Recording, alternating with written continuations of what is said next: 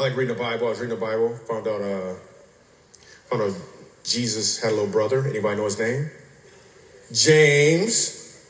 When I read that, I was like, how much pressure was that?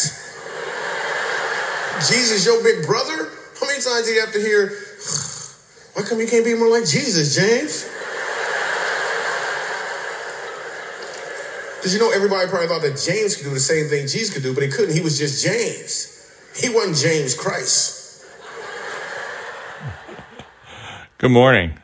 It's August 22nd, and welcome to Doing Life, Daily Devotions for Finding Peace in Stressful Times.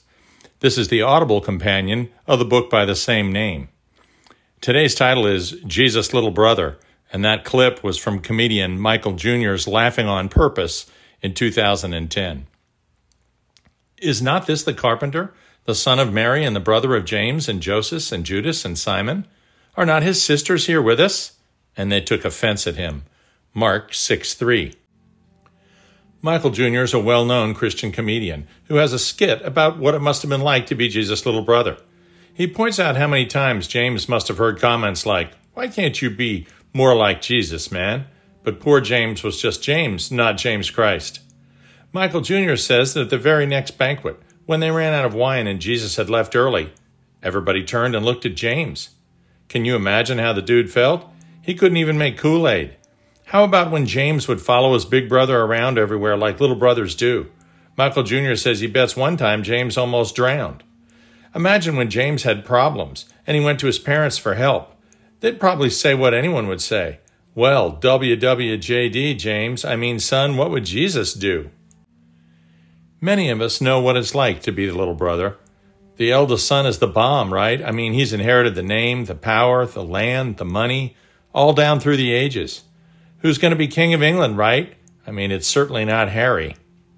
But the quote above comes from Jesus' return to the town in which he was raised, Nazareth. When he started teaching in the local synagogue, the people questioned his authority.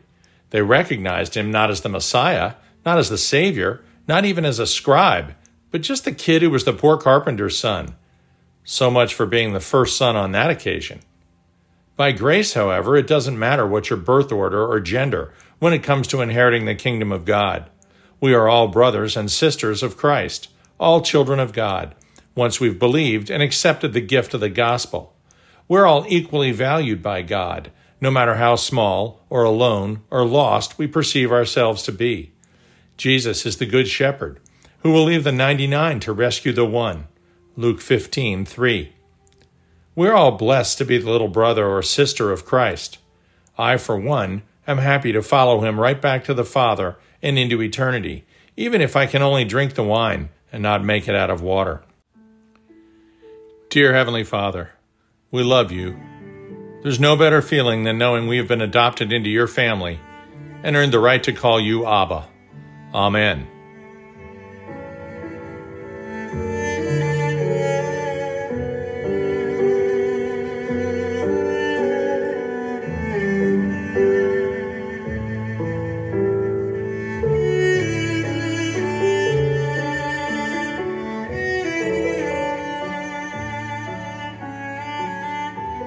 That's Gabriel's Oboe, played by Stephen Sharp Nelson. We'll see you tomorrow.